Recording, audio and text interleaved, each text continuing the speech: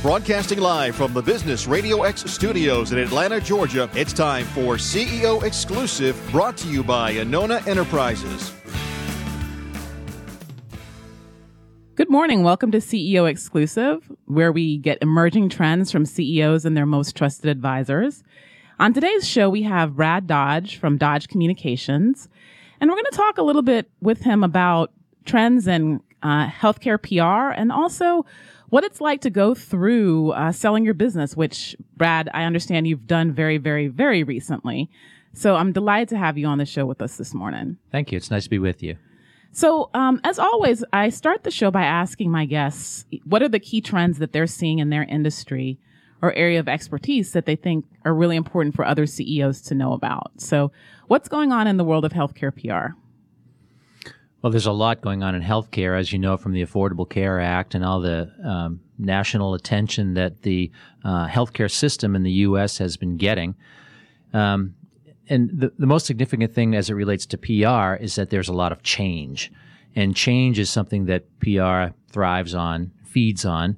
And our job is to be able to understand the change, recognize the change, capitalize on the change, participate in the change, and help our clients manage the change, to their benefit.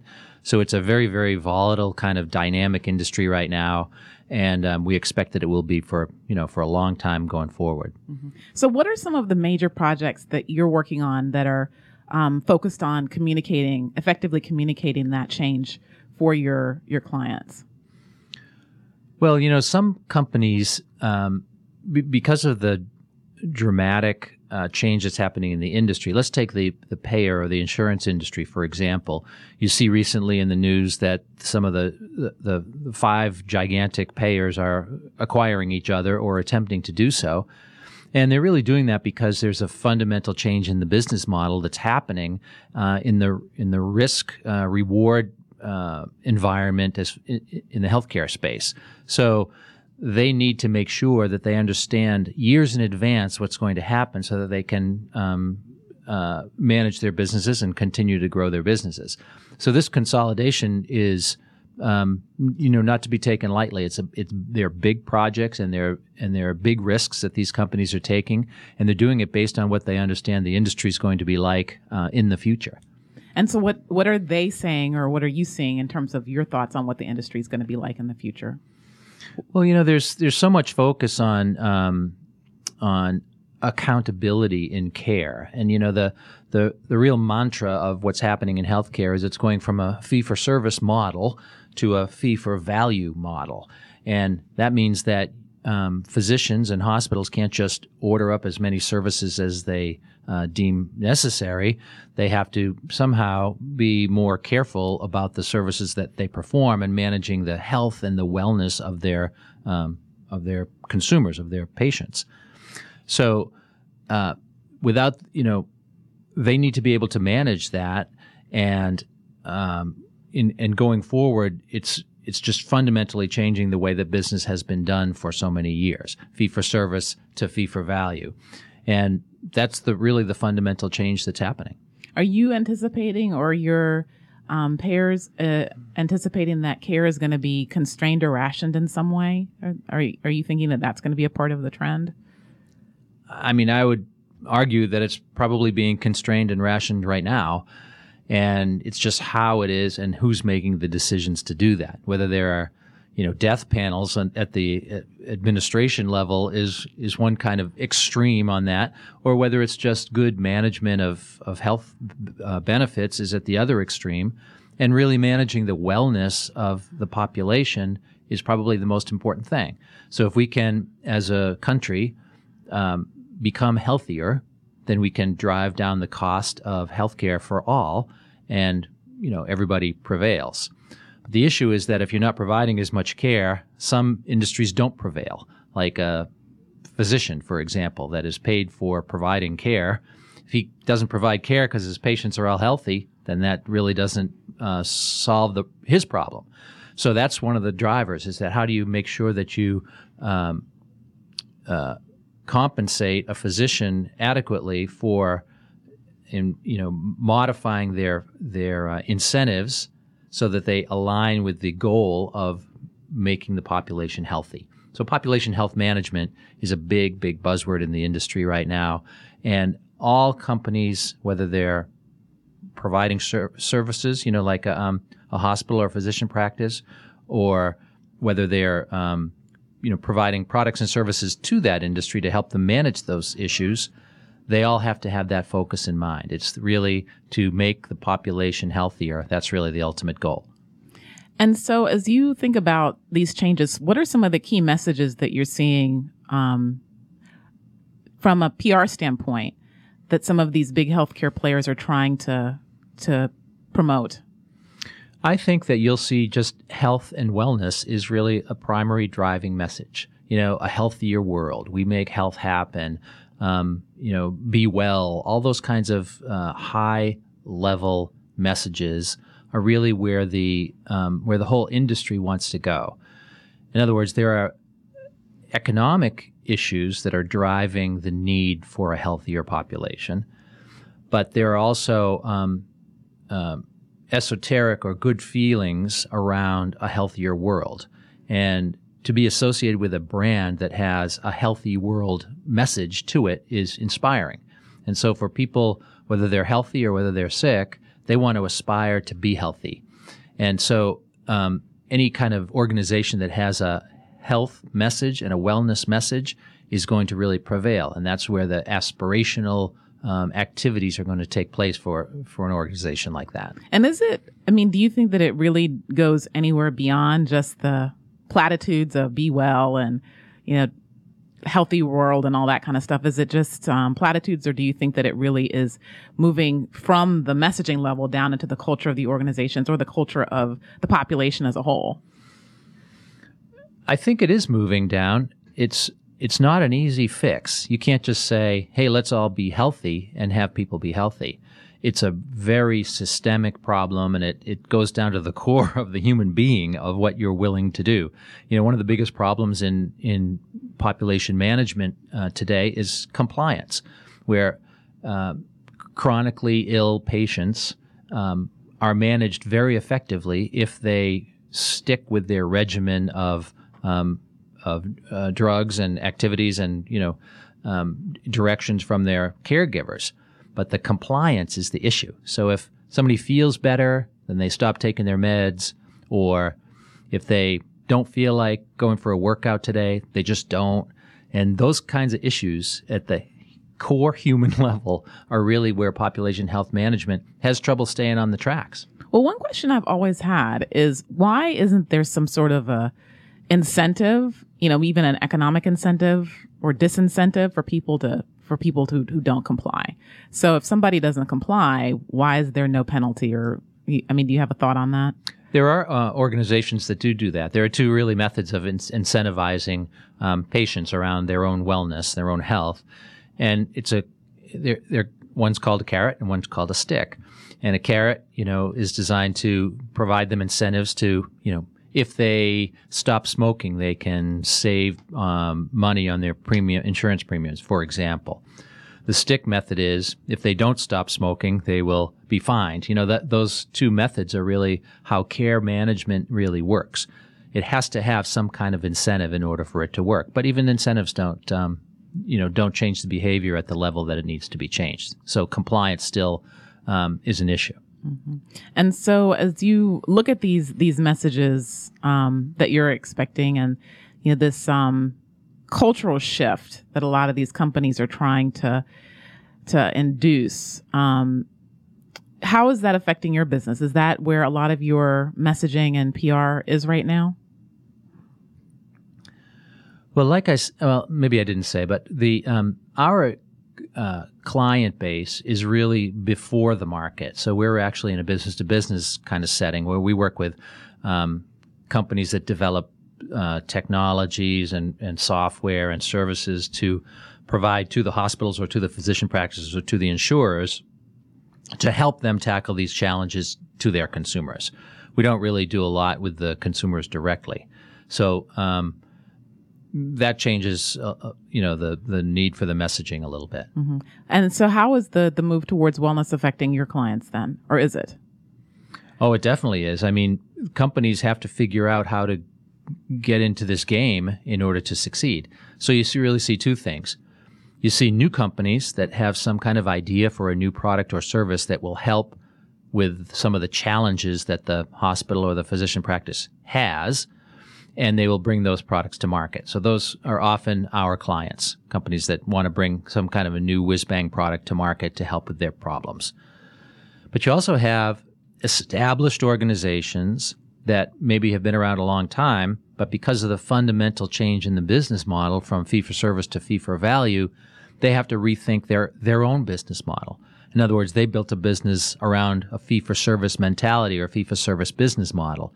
And for them to continue to grow or excel or achieve greatness, they have to rethink what they're doing and maybe acquire companies or add products or sunset products or actually change the way that they're thinking. So nobody is left unscathed here. Everybody has to think, what is this fundamental change in the healthcare industry going to mean to my business going forward?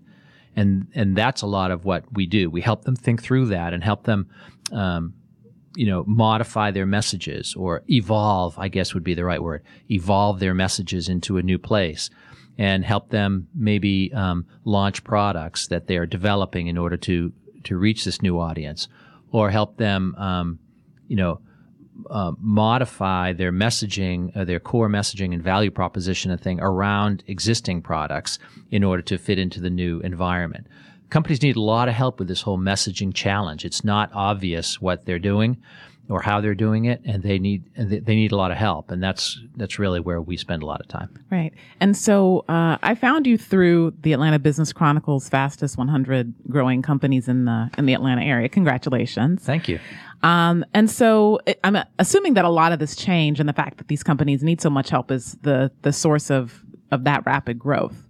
But if you want to comment on, either that, market dynamics that helped your company grow, or what are some of the key things that helped your company achieve that fast growth? I think the growth has been steady over the years. We started here in Atlanta 14 years ago, and with we just have steadily grown. We haven't done anything miraculous to enable that growth, but we've just basically set out to help companies, develop these messaging platforms and launch these brands into the marketplace like I was describing. And there is a big need for what we're doing. There was a big need in healthcare anyway, because it's a very competitive. If you go back before the Affordable Care Act, back prior to 2010, there was always a big need for companies to figure out how to tell their market what they're doing. That's always been a huge gap, is the technologists that are building the technology do. That gap right there is really our reason for being and always has been. So as clients understood that our expertise in healthcare can help them with that particular challenge, we've been able to grow. So there's nothing, I think we just had our 7th year of the Inc. 5000 fastest growing company. So it's not that there was some big thing that happened that meant we grew fast. We just have been growing steadily, and it's because there's a need in the marketplace, because we have developed a good client base, a loyal client base. But really, it's because we hire just fantastic people that can get their head around this big challenge. This is not something to take lightly. This technology and healthcare together as industries is pretty heady stuff. And so we've had to work really hard to find great employees, and it's the great employees that have enabled the growth. Right. Without them, it wouldn't have been able to happen. Yeah. And so how many folks do you have working for you? We have almost 60 full-time employees and another 15 or so contractors that help us out in different areas around the country. Mm-hmm. But our core FTEs are in Atlanta. Right.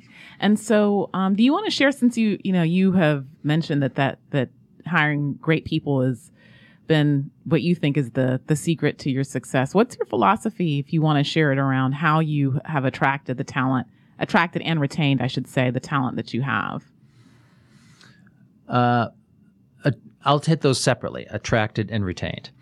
Attracting talent is is not something that just happens. You have to have a strong brand that people are aware of. They can't come to work for us if they've never heard of us before. So in addition to the work that we're doing with our clients, we have to have an active marketing and PR outreach of our own, so that from a recruiting perspective, so that prospective candidates understand that we exist and they can come and explore our brand and see if it sounds like something cool that they'd like to be involved in. But we also have, recruiters on staff that help us hire at all levels, from interns out of college to, entry-level type employees like coordinators and managers, to mid-level employees like senior managers and directors, all the way up to VPs. So the recruiters have to work really hard to find the people, because there's a lot of good people in town, but there's a lot of competition. Also, we're involved in, like campus programs. For example, I'm involved in the PR school at University of Georgia, the Grady School of Journalism out there, and I'm on an advisory board, and I'm deeply involved with participating in that program and trying to help develop the talent out there, and then recruiting the talent from the great people that are out there. So I think those are all different ways that we attract talent. As far as retaining talent, that's a different story too. We have a little disadvantage, I would say, because a lot of our talent is are in their 20s, and our offices are out in Alpharetta, and those two words are kind of contradictory to each other. But we have to encourage people, give them incentives to come outside the perimeter in order to come visit us at least. And we've basically had to develop a really strong culture at the office that is exciting for our core demographic, which is 20-somethings, and it might not be exciting for me, a lot older than 20-somethings, but for the 20-somethings, we have to develop a culture that's interesting and enjoyable and creative and dynamic, and all of those things that a 20-something would look for. We have a culture committee that puts together programs. We have we have work from home opportunities. We have summer hours. We have a lot of really cool things that we do in order to recognize the fact that these are great people that are working hard, and we want them to stay with us for a long time. We want to give them enormous opportunities so that they can stay with us for as long in their career as is possible. Great. And so my understanding, as we've discussed, is that you've recently taken on a private equity partner as well. I guess it's the mark of your success. When did that happen? When did you do that transaction? The transaction was last month, June 15th. Wow. So it's very, very recent. Very new, yeah. So tell me a little bit about that process, because, my understanding is that the capital markets have been very active and are as active as they've ever been. And that's something that I know is of great interest to listeners. So how did that come about, and how did you make that decision that it was time to get a private equity partner? We looked at a different number of opportunities. We didn't go into it saying it's time. But when we started getting some interest from outside firms, not just private equity, but other firms, we started looking at it a little bit more seriously and say, is this the time? And we had been doing great, and we have a really, really competent staff of people that have enabled us to grow more over the years. But our ability to go to some kind of next level, which we don't exactly know what a next level is, but we needed some help and some resources and some opportunities that would be able to take us to the next level.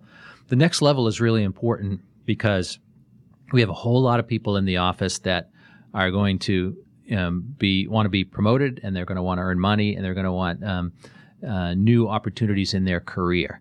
And as each year, as it went from 10 employees to 20 employees to 30 employees, it became more challenging to make sure that we had enough huge opportunities for the people that were deserving of them in the office. And that was really the fundamental reason why we decided that it was time for a transaction. We wanted to get aligned with an organization that could provide those growth opportunities for our entire staff. And so our new parent company is called Mylan Communications, and we are now one of 5 agencies that service the healthcare and financial service markets. So we have, not only do we have a management team in the new parent that has just a ridiculous amount of experience helping companies like ours grow to that next level, but we also have peers in all of the different agencies that all have their own experiences and talent and all have their own client bases, and there's just an enormous amount of synergistic opportunity between the agencies. So those two things, the resources we have in our parent company and the resources we have in our sister agencies are really what's going to provide the impetus that we need in order to grow and develop so that our employees can have those big opportunities in their career. And so what's your vision for Dodge Communications, with all this powder in your keg? I think that maintaining the level of growth that we've had in our first 14 years over the next 14 years is really what the vision is. We can't maintain this level of expertise in our ranks if we can't provide them these opportunities to grow. So that's really what the key is. Now, where can it go from here? We can be a giant agency if we want, or when all of the acquisitions happen through Mylan, there will be more companies that are coming on next year. And as we start to put those agencies together and in our services lines, so now we can confidently go to a client and say, "Hey, remember yesterday when we were Little Dodge Communications, we had services 1, 2, and 3. Now we're part of Mylan Communications. We have sister agencies, and wait till you hear about our client base. Wait till you hear about our service offerings.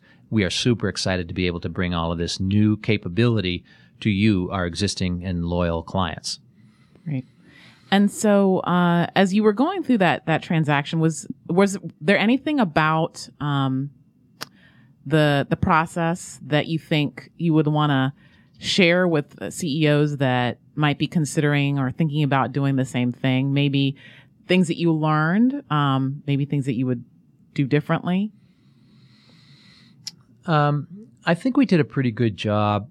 One of the most challenging things is I'm a very open guy. I believe in transparency and communications. I believe that all problems can be solved through proper communications. I really do feel that way. And not only in business, but in personal life as well. Go ahead and write that down. So one of the biggest challenges I had is that we couldn't really disclose what we were thinking or talking about or exploring to our staff. And it made it very difficult for me personally to be able to have these, secrets that I was looking at without anybody really being able to know about it. I don't think there's any lesson there for anybody else that's going to consider that. It's just my observation that was one of the biggest challenges for me personally. Mm-hmm. And did people really not know? Because if you're very, very transparent and then all of a sudden you get tight-lipped, surely after working with you for 14 years, they must have realized something was happening. I would say so. Maybe my door was closed more often than not. But I don't know. I mean, nobody has come and so a couple of people have said, "Aha, I knew that was happening." Uh-huh. But generally speaking, I think people just are doing their business and taking care of their clients as they always do. Right. And so normally, in our second segment, we have somebody from our CEO's team come and talk about the success because, you mentioned that you haven't done all these great things by yourself. But when we were talking about that, you were a little bit reluctant, and I would love for you to share, with our listeners, once again, because I think it might be a contribution. You're thinking through, your relationships and the matrix of relationships that you have, the historical relationships that you have, the new relationships, and any tensions that may be created by this transaction, because it usually is a very tumultuous time for a lot of businesses. Yeah, I think that if you think about the fact that now we have, 4 sister agencies, and that yesterday they were competitors. Now, maybe they weren't direct competitors because they really weren't that direct competitors, but they were competitors nevertheless. And they were trying to sell to the same clients we were, and they were creating products and services like we were creating, and it's a competitive environment. And so one of the big steps is to say, hey, these people now that are your sisters are not competitors. They're siblings now. And that whole transition is not just something that can happen. When you have a very competitive group of people, you just can't like say, oh, I don't need to compete with you anymore. Now you're my friend and we're going to work together going forward.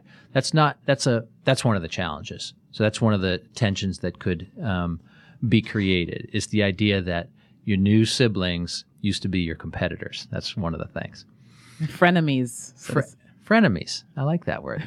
Yeah. Another thing is that we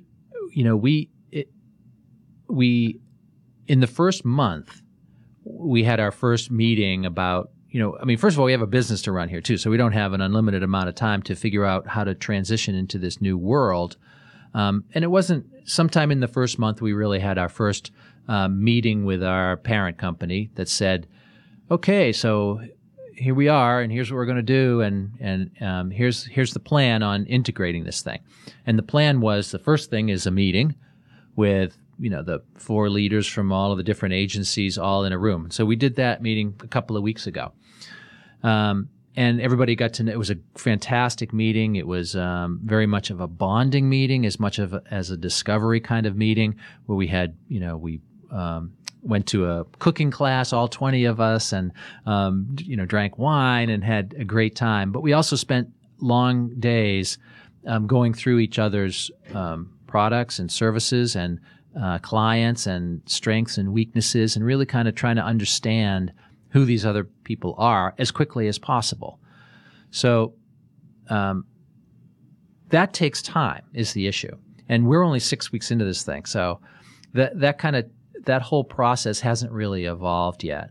We don't really know who everybody is yet, or know what our direction forward is. So I think that our agency is still in a state of flux. I don't know whether flux is quite the right word, but it's an integration phase that we're in the process of learning about. So I probably know the most about the parent company of everybody, just because I've been dealing with them for a year or so. But I still don't even know enough to be able to really comment intelligently about what this is going to look like and how we're going to navigate this over the next years.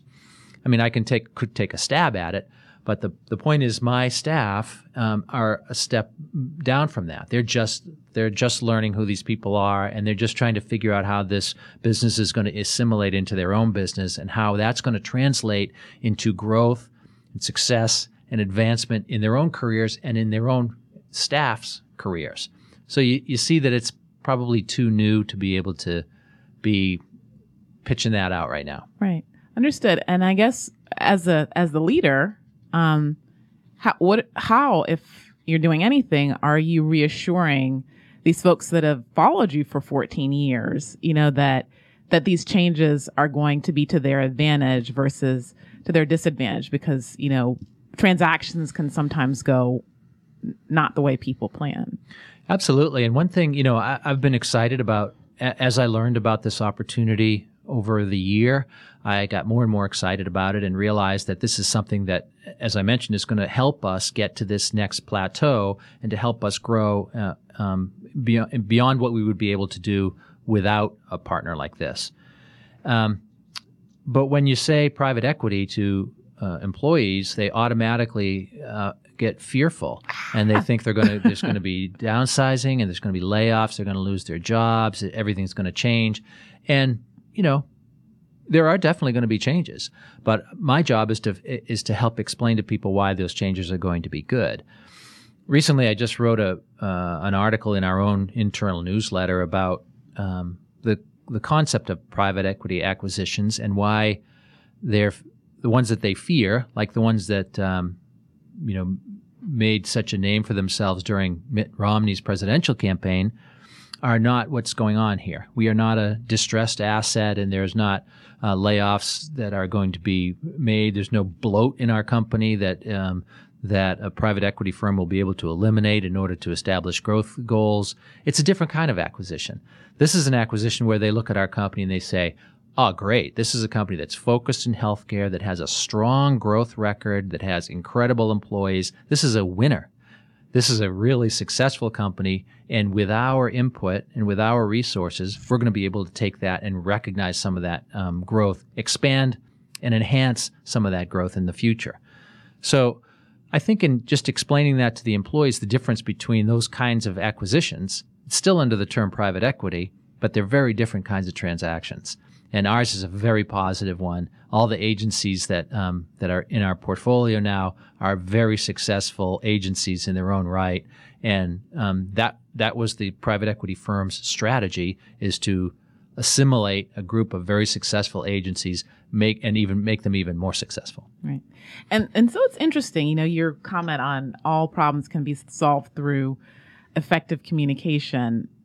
Have you given any thought to how you're communicating this to all of the different constituencies that are stakeholders in this transaction? So, you have your existing clients, you have your employees, you have the private equity firm and your new sisters, as you call them. You have, the market as a whole, your competitors. Did you develop, or do you have a plan or a thought on how that's going to get communicated? Leading up to the transaction, we had an extensive communications plan. That's what we do. Right. And so all of our touch points, who's going to talk to whom and what is their message, that was all really fleshed out in the beginning before the transaction happened. Subsequently, we tried to anticipate where the tension points would be going forward, which clients are going to have issues with it, which employees might have a problem with it, and tried to anticipate what those would be. And I have my senior staff is really, really thoughtful in kind of figuring those things out. And I think that we've done a pretty good job at that. And then there's downstream kind of communications, like this article I just explained to you in the newsletter. Here it is a month and a half later, and it's really the first time I've ever explained that. And I did that because I realized that there was an issue that I hadn't really addressed fully. It's the comparison of one kind of private equity acquisition to another. So that's kind of a downstream thing. So we have, lots of vehicles, from newsletters to our social channels to our, web properties, that we can communicate different messages. Not only that, but also our employees, the account teams that are interacting with the clients all day, how they communicate and what their messages are.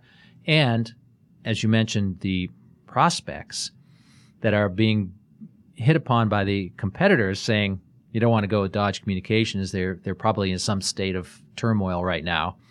So all of those messages are something that we have to consider, and we do have a plan ongoing. And our staff is trained and professional at doing exactly that. So that's what's really comforting to be in the kind of company we're in right now, because they already know how to do that, and they're doing a great job at it. Great. And so, and this is very, very interesting. How long did it take for you or how far ahead of the transaction did you start your communication plan? And you mentioned the key tenets of it. But in terms of media, for communicating some of these changes, I think that would be hugely helpful to listeners to hear a little bit more of the details. How long did it take? Did you call people? Did you publish? Did you, how did that actually work? I think if you sit down and think about this in a room full of smart people, you say, oh, we should probably give this person a heads up a week ahead of time so that they don't hear the news, over the web. And those kinds of things, if you write all those on a whiteboard, you come up with some manageable list, 20 or something, of things that you need to do ahead of time in order to minimize any risk of fallout from the transaction, from the lack of communication around the transaction. So even that kind of example of giving an existing client a heads up, just want you to know that that later on today or later on next week, we're going to announce this transaction. Here's why we did it. We wanted to contact you because you've been a client with us for a long time, and we value your business. We did go through all of that and really made the appropriate communications necessary in order to make that effective. And how far ahead of the transaction would you recommend people start communicating? Well, not very far, because no one knows about it until very close to the transaction. I I know that some larger companies, they can announce the fact that they're intending to do something like an Anthem and Cigna. Mm-hmm. They didn't have to wait till the last minute. They said, ahead of time. We didn't really have that luxury of ahead of time. We needed to wait until we got closer. So we tried to minimize the amount of turmoil in the communications to the clients and to the employees. Mm-hmm. So, I mean, like a week. I was going to say, Yeah, so you told your employees a week before the transaction that it was going to happen? I'm just asking for clarity. No, it was more like a day or two ahead of time. Got it. And then afterwards, we're 6 weeks out. How do you think about the communications in the hindsight? Do you feel like, you said you think that everybody has been communicated to and everybody is kind of like, okay, we get it. Did I hear that correct? Or how do you feel the communication plan has gone since the transaction, I guess is really what I'm asking. I think it's gone pretty well. I don't think there were any issues that really popped up that we weren't able to deal with.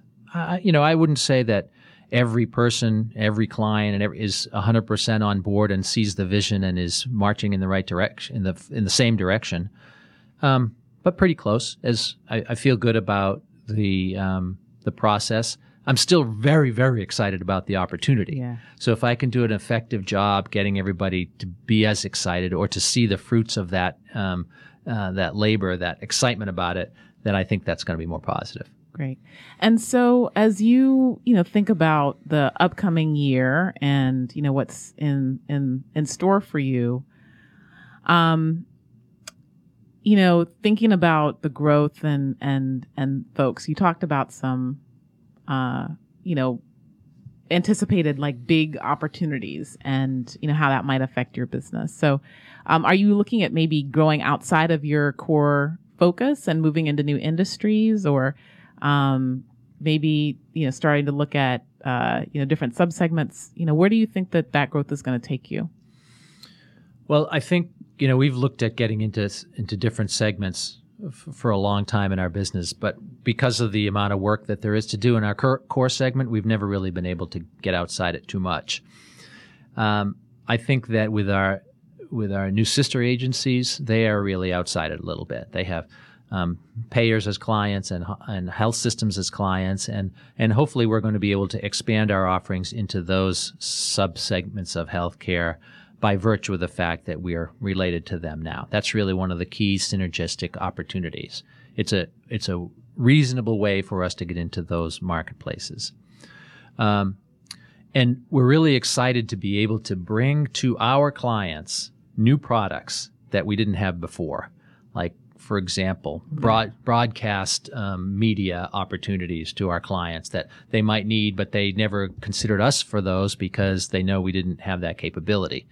So we are looking forward to saying, now that we're in this big family, look at all these new capabilities we have, and let's bring them to the market. That's going to be exciting for all of us. Mm-hmm. And I guess if you were going to give, 2 or 3 bits of advice based on your experience of going through a transaction to a CEO who, may be thinking about that now, what would be your top 2 or 3 recommendations?